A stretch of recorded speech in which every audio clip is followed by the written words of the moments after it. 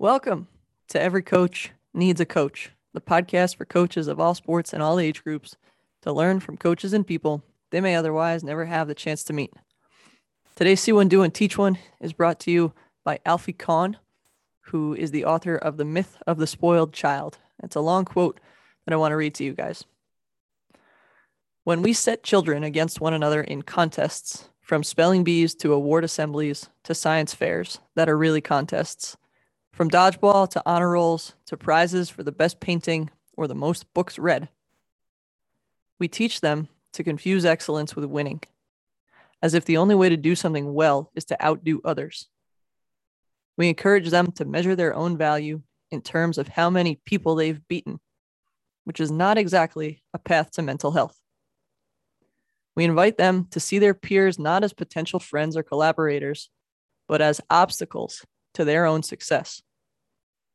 Finally, we lead children to regard whatever they're doing as a means to an end. The point isn't to paint or read or design a science experiment, but to win. The act of painting, reading, or designing is thereby devalued in the child's mind.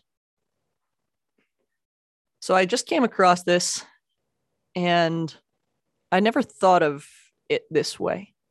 I never thought of how early we start to pair kids against each other in what seems as an innocent, a science fair or a painting contest or a number of books read over the summer.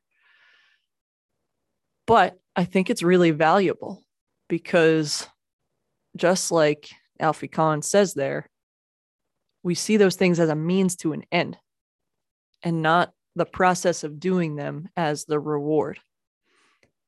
So my challenge to all of us, and I'm guilty of it too, is rather than entering into those contests, encouraging ourselves and our kids and the people that we have an impact on to do their best in whatever they're pursuing and pursue it because they enjoy it.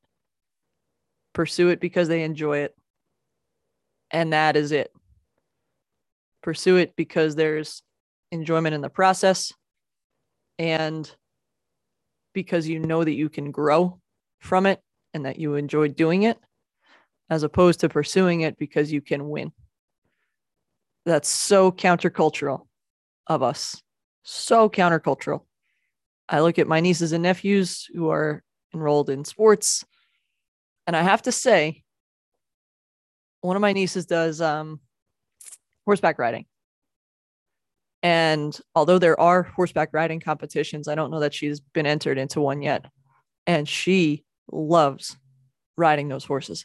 She loves going to horseback riding. And like I said, I don't think she has competed once. Maybe she wants to someday. But the process of riding that horse brings her so much joy. She talks about it all the time. She loves horses. Similarly, Taekwondo. Two of my nieces and nephews are enrolled in Taekwondo. And it is the process there. They haven't competed in anything yet. They're earning belts and they're earning pieces of tape that give them progress towards their next belt. But it is the process there that they are pursuing. They're not competing against anybody else. They're trying to get better at the skills that they're learning for the sake of getting better at the skills. And I think that's inherently really, really valuable. And I think we can do a better job of holding on to that sentiment in other sports where we appear to compete.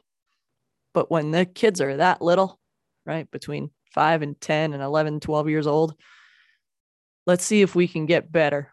Let's try to get better at pursuing the thing because the thing is fun, as opposed to pursuing the thing because we can win. It's challenging. It's super countercultural, but it starts with one, and it starts with you and I. I appreciate you listening. Thank you for spending some time with me today. Keep on getting better every day.